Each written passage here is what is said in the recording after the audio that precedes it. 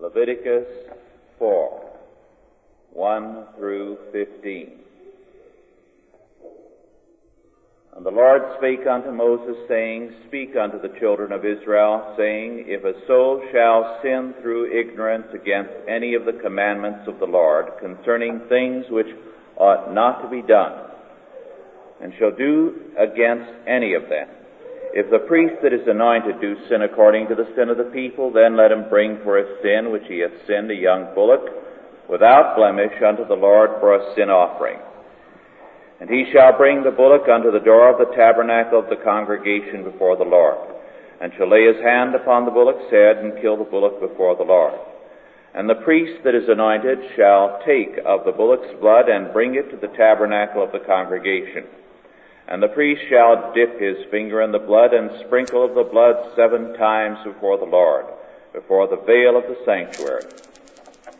And the priest shall put some of the blood upon the horns of the altar of sweet incense before the Lord, which is in the tabernacle of the congregation, and shall pour all the blood of the bullock at the bottom of the altar of the burnt offering, which is at the door of the tabernacle of the congregation.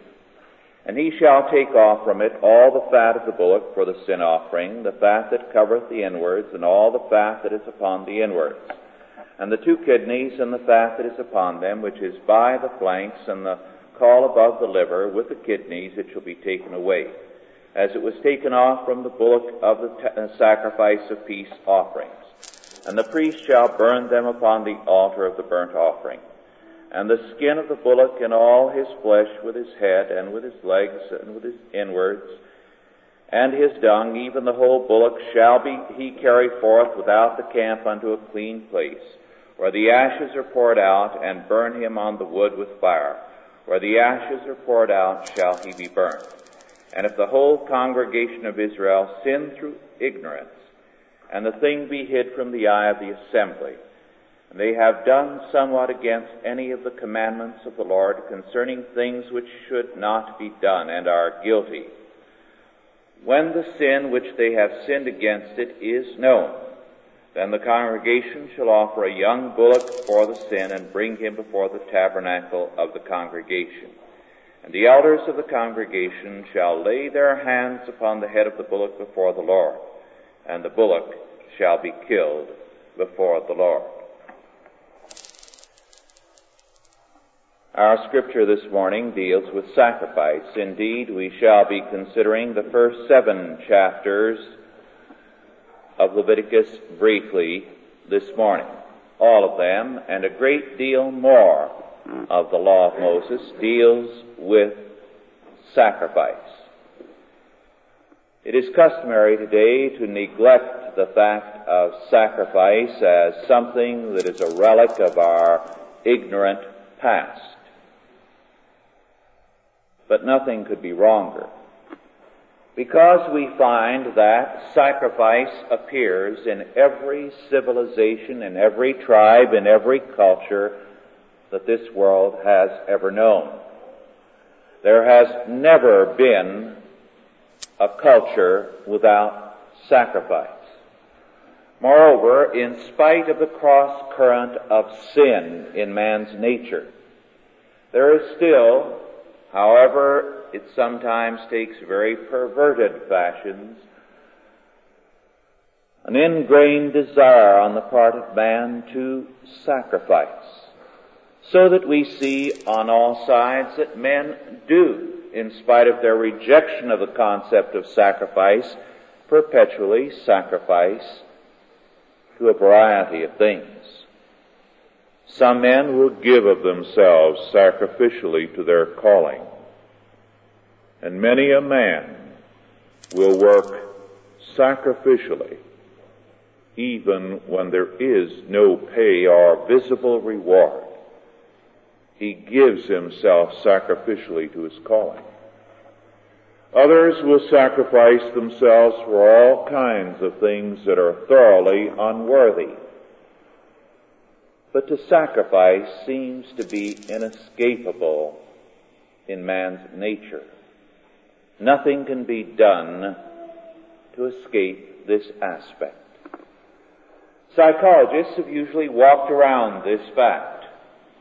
William James was the only one who recognized that this was almost an overpowering aspect of man, and hoped that something could be done with it to build world peace upon this, but his plan, of course, was futile because he reckoned without the fact of sin.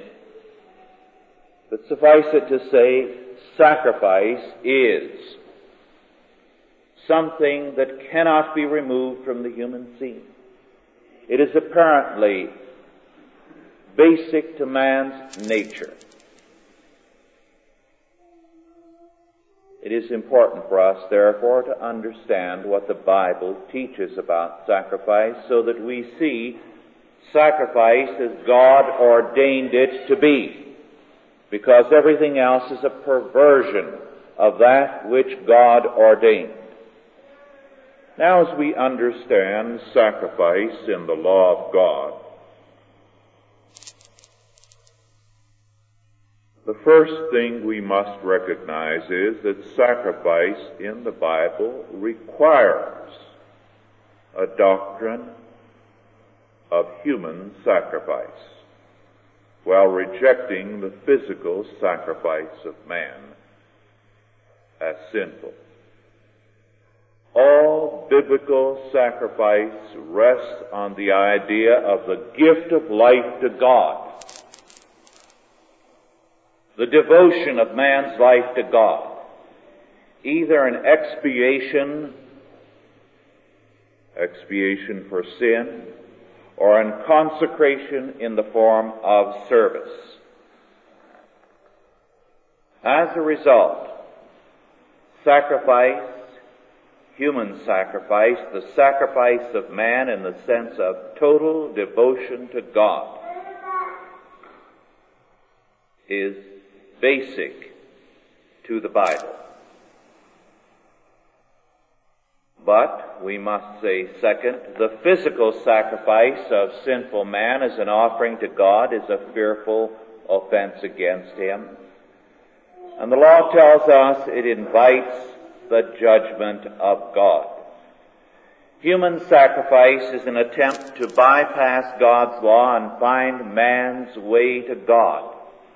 It is humanistic to the core. It is an attempt by man to say that atonement by man on his own terms is sufficient. And what men have done when they have offered human sacrifice is, in a sense, to try to buy insurance from God. Now, all sacrifice in antiquity and throughout the modern world, wherever it still exists, in various cultures, is anti-biblical, in that it is a form of insurance policy. When men in the ancient world, say in Greece or in Rome or in Japan today, among those who do go to the temples and offer sacrifices, when they went, they were buying insurance. They were saying to the gods or whatever powers existed, we want to be left alone in this or that venture, and we are paying an insurance policy, and if you don't give us what we want, we'll shop elsewhere and take our business to another temple. And this is why you had a variety of competing gods and competing temples, because what you were doing was buying insurance, and if you didn't get good insurance from one, you went to another. It was not the idea that they represented any absolute power to whom you owed total devotion and allegiance. And human sacrifice, therefore, was the supreme way of buying insurance. A monarch offered up his child or offered up some of his servants as a way of saying, now look, you see how much I'm ready to offer up to you, are you not? In return for this gold and silver and human lives, going to give me insurance against this or that enemy or this or that peril. Third, we must say then that the total devotion to God our total sacrifice to God. Because the word devote in its origins meant to sacrifice. Our total devotion to God in terms of the Bible requires obedience to God's law. Obedience to God's law in love and faith. The Ten Commandments are followed by summons to obey the law in total devotion. And thou shalt love the Lord thy God with all thine heart, and with all thy soul, and with all thy might. Sacrifice in the Bible is always linked to obedience. And the prophets again and again denounced sacrifice that was purely formal, that was not linked to obedience to the law. But fourth, we must then say that since no man keeps the law perfectly, or ever has, since man is a sinner, and can only keep the law to any degree when he has been redeemed and given a new nature, sacrifice typifies Christ, our substitute. The death penalty of God is against all sin, against all rebellion. And man being in rebellion against God has Jesus Christ as his sin-bearer, the perfect man who kept the law in perfect devotion, and as his substitute accepted the death penalty from God. And so the sacrificial animals of the Old Testament typified Christ. Therefore, they had to be clean animals without blemish. And as we saw when the animal was offered, the offerer had to lay his hands upon the bullock's head. The word lay can be better translated, lean his hands, as it were to put his weight upon the sacrificial animal, to indicate that this was himself, to place the burden of his sin upon it, indicating that he recognized that God was providing a substitute to accept the death penalty, one who was to come, even Jesus Christ, and that through his death, the sacrificer had life. Thus, fifth, sacrifice requires of all believers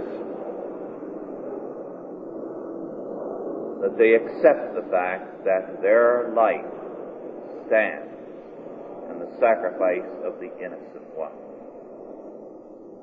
Those not covered by the sacrifice of Christ are under the sentence of death.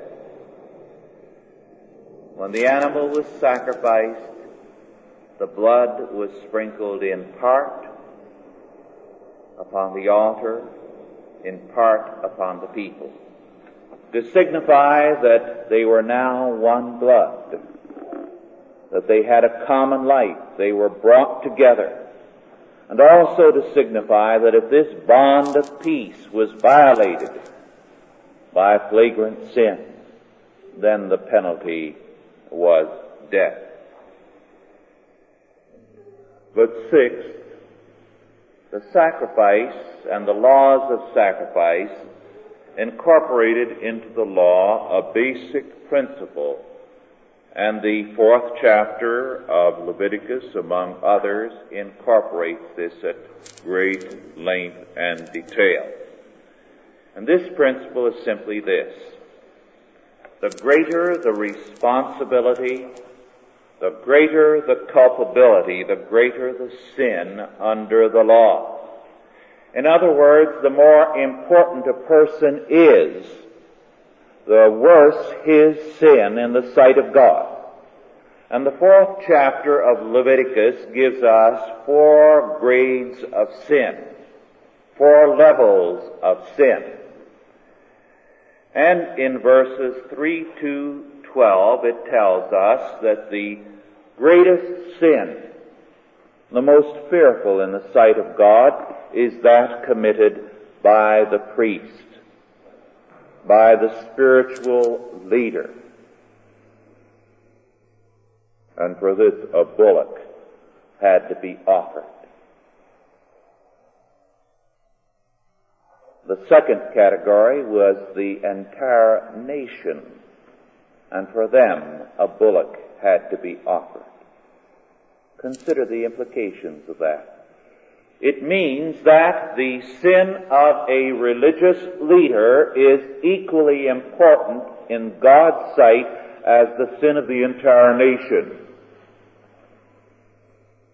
This means that the sin of a minister, or of a priest, or of a pope, or a bishop, is in God's sight as great as the sin of that entire nation wherein he dwells.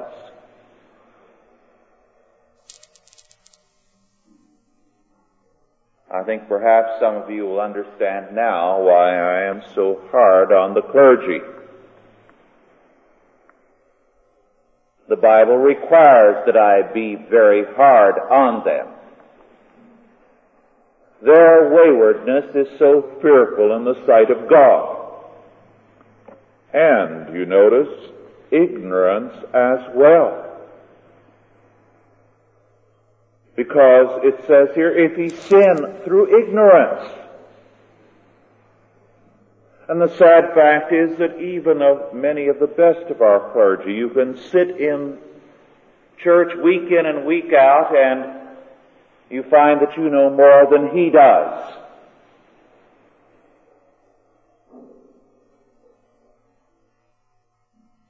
And that's a sin through ignorance on his part.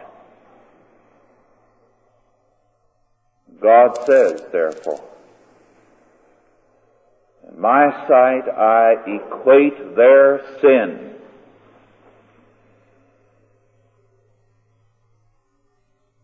as equally fearful as the sin of an entire nation.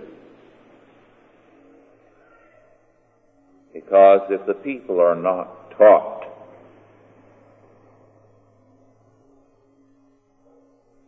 how shall they follow? How shall they know the law? It is a fearful thing then to teach, to preach, to be a spiritual leader, and not to recognize the consequences of this office in the sight of God. And we can only say that today there is a fearful responsibility that must be borne by the spiritual leaders of this country. They sin with knowledge, they sin with ignorance, they sin. And God will judge them accordingly. As we've already seen, the second level of sin in importance is that of the entire nation. Verses 13 through 21 deal with this. It is of equal significance as the sin of the people, of the priest, or of the spiritual leader. The third level or grade of sin is that of the prince, the rulers, government officials. And a goat, a male, a kid, is to be offered for them. Now, of course, this comes as a shock to some people, perhaps, because they are so used to thinking politically today. They are so used to seeing as the most important in a country the prime minister or president or dictator or whoever is at the top. But the real power is still in the pulpit. If we don't recognize it, the communists and the various socialist groups do. This is why, beginning with the Civil War era, the various subversive groups decided that in order to subvert the United States, as I pointed out to some of you more than once, it was imperative that these subversives subvert the church. Because more people go to church every Sunday in the United States than have ever voted in any national election. And so they began the subversion of the clergy, and the clergy has submitted to it. They've gone for it like a pig goes to the trough. And is it any wonder then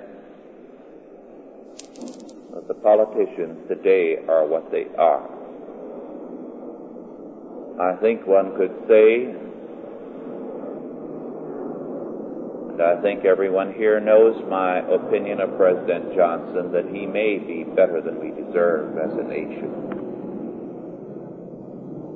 Politics follows the spiritual climate of a people.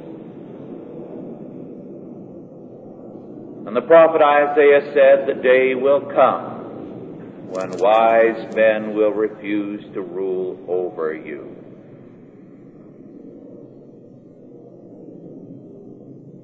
Fourth, on the level of sins is that of individuals. And here there are a variety of offerings possible. A female kid, which could be considered a little more important than that of a prince's offering or a government official's. A lamb, which is a cheaper and lesser offering, or 2 turtle doves, or 2 pigeons, which are very insignificant offerings. What does this mean?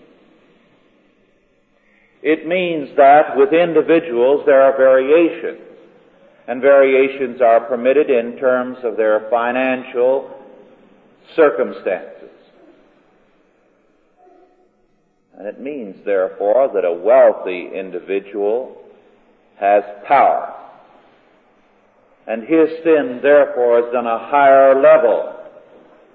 So that the sin of a tremendously wealthy industrialist, of a Ford or of a Rockefeller, for example, is equally important and perhaps more important than that of a president or of a prime minister.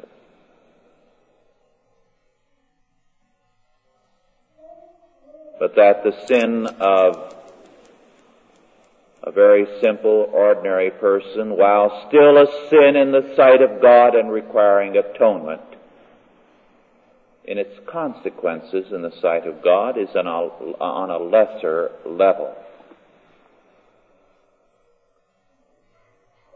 We see, therefore, that all sin is sin in the sight of God, but there are degrees, there are levels of sin, and the greater the responsibility, the greater the sin. And the greatest responsibility is with the ministry.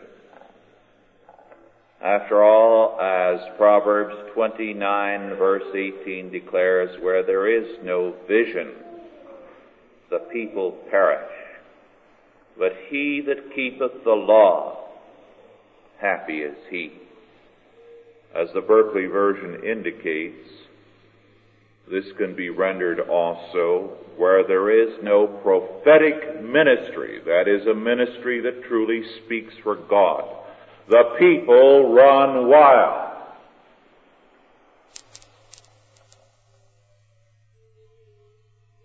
A seventh fact that must be drawn from the biblical laws of sacrifice is that ignorance of the law is no excuse.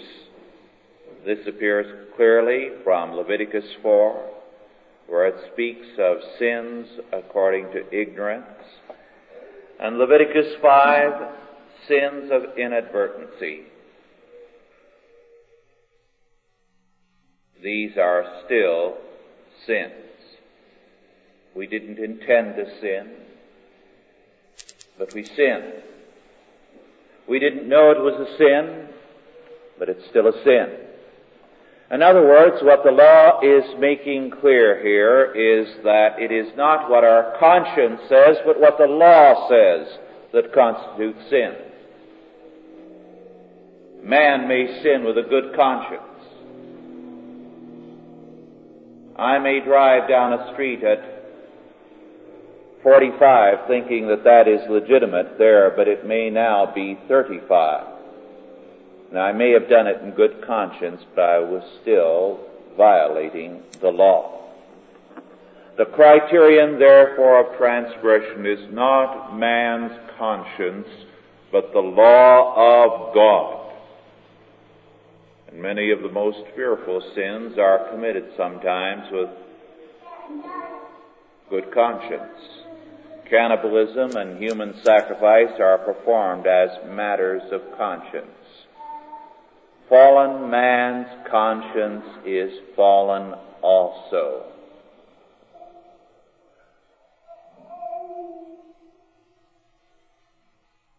Eighth, we must then say further that what the law declares, as in Leviticus 5:16, not only was the law given to requiring sacrifice, that is, atonement for sin, but it required restitution also. And he shall make amends for the harm that he hath done in the holy thing, and shall add the fifth part thereto, and give it unto the priest. And the priest shall make an atonement for him with the ram of the trespass offering, and it shall be forgiven him. The law of restitution we have dealt with previously in brief, and we shall deal with it again in greater detail when we come to the commandment, thou shalt not steal. Briefly, if a man stole $100, he was to restore not only the 100, but another 100, the exact amount that he had stolen, so that it cost him exactly what he intended that it should cost the person he robbed.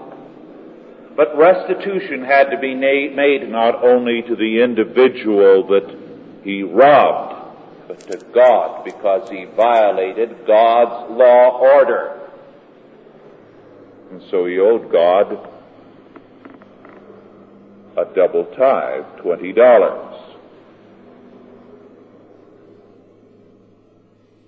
because he had broken God's law order.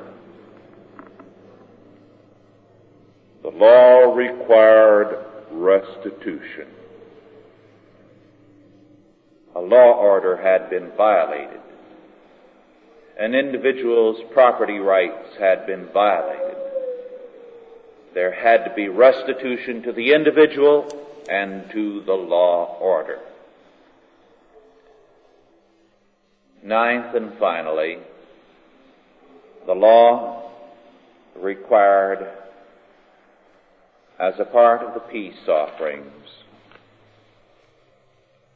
leaven. And in Leviticus 7:13, we find this. This is an important verse because we are so often told by the Scofieldians that leaven is a type of sin, and leaven is not acceptable to God as an offering, and so on. And I notice that the people who hold to this usually pass over the leavened offerings. But God did require leaven as an offering. It could not be an offering as a burnt offering, or a sin offering, or a trespass offering, anything that involved atonement. Because the fact of atonement represented Christ's work. But the peace offering represented man's work. And leaven represents corruptibility, something that can pass away. And man's works are represented by the leavened offering. What we do for God can pass away. The churches we build, the charitable works we do, the books we write, the activities we engage in time, these all go. But they are still required by God. They are our peace offering. They represent our communion with Him, and God requires them. And so we must render them. This then, in brief, is the implication for the law of the sacrificial system. It is a basic part of the law. It lays down fundamental principles of the law that are valid for all time. For us, Christ is our sacrifice. Therefore, the old sacrificial system is finished. But the laws of the sacrificial system, as they lay down the requirements of responsibility, of restitution, of knowledge of the law of God, these remain. Let us pray. Our Lord and our God, we give thanks unto Thee for this Thy word. We thank Thee that Jesus Christ is our sacrifice, and that in Him we have remission of sins and newness of life. Enable us day by day, O Lord, to meet our responsibilities with knowledge, with faith, and with true devotion, that we may serve Thee acceptably and be blessed and prospered by Thy grace. In Jesus' name, amen. Are there any questions now? Yes. What is the symbolism of burning the offering? The symbolism of burning the offering is this.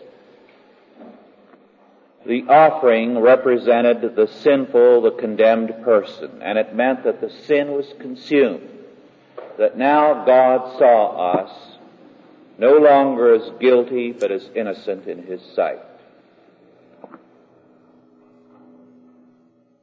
Another question? Has it been said that the Jews say that they were hitting the bullets, of course they didn't exactly burn everything up, did they sometimes give it to the poor of the usable parts, that sort of thing? Yes and no.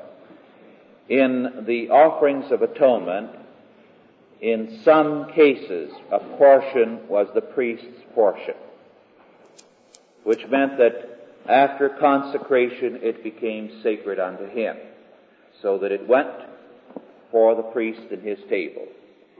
Then in certain other offerings of the first fruit and the like, it became a portion that was eaten both by the individual and by the poor. But this was not offerings of atonement.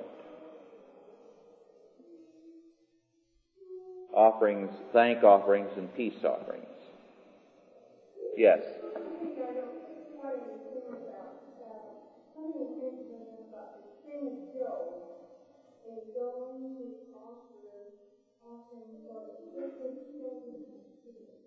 Yes. Yes. He had reference precisely to the kind of thing that I was talking about, sins of ignorance. Job was an exceedingly conscientious man, and as such he not only offered sacrifices for his sins, but when he did, he offered sacrifices for his children, lest they had sinned in ignorance. This is what he had reference to.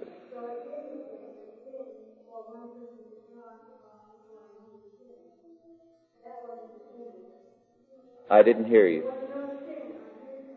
No.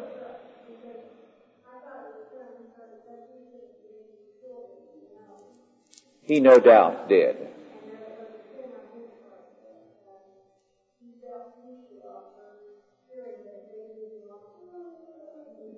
No, what he did was no doubt to instruct his children thoroughly, but when he offered sacrifices, he offered them up for himself and for his children also, lest through ignorance or inadvertency at any time they had done any wrong. This was the thoroughness of his conscientious parenthood. It was an indication of how conscientious a father Job was, that it was cited. Yes? In the Old Testament, it could be done, but you see, only if at the same time he instructed his children, spoke to them. It couldn't be just a formal ritual. It had no meaning. But with it went instruction. Yes?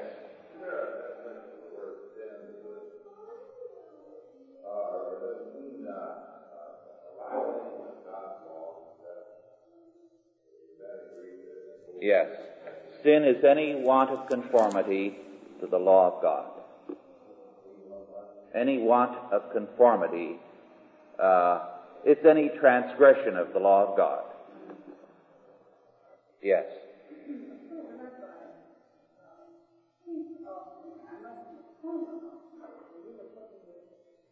A peace offering was an indication of, apart from the offerings of atonement, there were two types. There was the thank offering, which was an offering of gratitude. Then there was the peace offering, which was to celebrate the peace and communion with God. It was, in a sense, rejoicing, of gratitude, of thanks, but of a different sort. A thank offering was at a particular occasion of gratitude, but the peace offering, an expression of joy. Yes.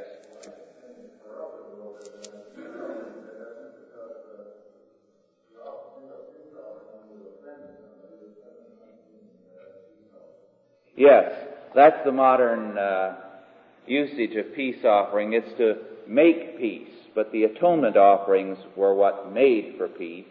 The peace offering celebrated the fact of peace. Yes.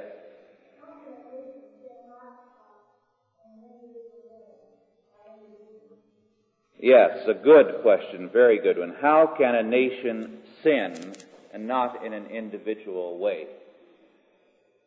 A nation can sin collectively when, as a body, it takes a course of action that is wrong, and it has to bear the consequences of it. For example, one of your number was telling me of the dismay of San Franciscans as they are facing what they are, and he very properly told them that they asked for it. Didn't they vote in their mayor? Didn't they vote in their present administration? Are they not responsible? It's their sin. They're going to pay for it, you see. So there is such a thing as a collective sin. A congregation as a whole, for example, can call a man as pastor knowing what he is. Now, I've known cases where congregations were warned of what they did. The kind of man they were calling, they still called him. They have a collective sin. You see, there they sinned as a group. Just as a group has a collective entity, they act collectively, therefore they have a sin, a consequence for their collective action. We as a nation violated one of the cardinal principles of George Washington when we got involved in a foreign war in 1917 and again in 1941 and a couple of times since. We're paying for it. We are guilty as a whole for our involvement. We all bear the consequences of it. We are guilty collectively of having violated the Constitution again and again, the compulsory draft for foreign service, which is unconstitutional, and so on. Now, the only way we can absolve ourselves individually of this is to witness against it, you see, to make a stand against it. Our time is almost up, and there are a couple of things I'd like to call to your attention. This past week, a couple of items appeared in the newspaper which I think were of interest because we discussed, as you recall, the tithe not too long ago. And you recall I pointed out at that time that George Washington believed in a compulsory tithe collected by the state to be turned over to whatever church or organization you designated it. He felt that this was the best solution for society. Now, the problem of income tax payment by the wealthy is beginning to trouble a few people in Congress because a great many wealthy people pay no taxes or very little. Figures compiled by the Internal Revenue Service show that 22 persons with adjusted gross income of $1 million or more per year paid no federal income taxes during the fiscal year which ended June 30, 1965. And they cite one case a few years ago where a man made $23 million in 1 year and paid no taxes. Now consider the implications of that. Indeed, the millionaires who do pay any substantial amount of taxes are few, very few. Socialism is the best system ever devised by the rich to get richer and to make the poor and the middle classes in particular pay for it. Now, had we continued in terms of what George Washington wanted us to do, to continue in terms of the compulsory tithe, what would it mean? Well, these millionaires would have paid those who had $1 million income in a year $100,000 in a compulsory tithe, which would have gone to Christian schoolwork or any kind of schoolwork they designated, or to any church. And the man who paid $23 million, well, consider how much he would have paid. 10%. Think of the schools that would have been supported.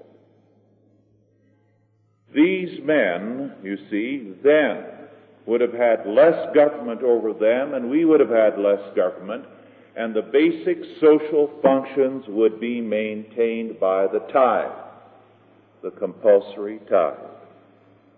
And this is why there was so little government during the first 2 centuries of American existence, because the tithe took care of the basic social functions, education, welfare, and a variety of other things. And it took care of it most economically. One other thing that I'd like to call to your attention, some of you saw, so I hardly need to repeat it, the July 12, 1968 Life magazine with the long article on the Esalen Institute and other psychological organizations or agencies which are very, very favorably treated in this article by a woman, Jane Howard, Inhibitions Thrown to the Gentle Winds, in which to give people mental health. You have nude sit-ins, you have nude hold-ins and wade-ins and so on, and jump-ups, you jump. In other words, as it says, you systematically regress to childhood. And this movement is sweeping the country. In fact, one grant from a major foundation to apply the basic encounter technique to a whole school system, everybody, teachers, pupils, and administrators involved in the 8 high schools 50 elementary schools and one college run by the Immaculate Heart of Mary Order in Los Angeles. Maybe you didn't read this in the papers. I'm sure you didn't. But this is one of the reasons why Cardinal McIntyre has been fighting these sisters. But this is only the first step. I have here the seminar, workshop, and symposia schedule for the Esalen Institute. And the title is The Value of Psychotic Experience. And one symposium, which is going to be held beginning July the 30th this week, The Science of Madness, and the other, The Poetry of Madness. Another will be on the psychosis as personal transformation, another on divine madness. Another will be a 5-day workshop in positive disintegration, and so on. So that the next step will, after regression to childhood, will be regression into madness as the big step towards health. I see we have just about a minute left, and I'd like to share with you one further item which amuses me no end. And it is from the Sunday, July 21st, Oakland Tribune. Ferry boats may grace the bay again. After having spent millions and virtually bankrupted the Bay Area to build the bridges and the huge freeways, and to destroy the ferry boat system and the streetcar system, which was one of the best in the world, now they find that the timetable shows it took 44 minutes for the ferry train ride from San Francisco to Corte Madera. And this was consistent at any hour of the day, no matter how many persons traveled at rush hour. In rush hour today, commuters cannot make the same trip in 1 hour. So they're talking about bringing back the ferry boats with federal help after, with federal and state help, they destroyed them. This is progress. In the year of our Lord, 1968. And with that, we stand adjourned.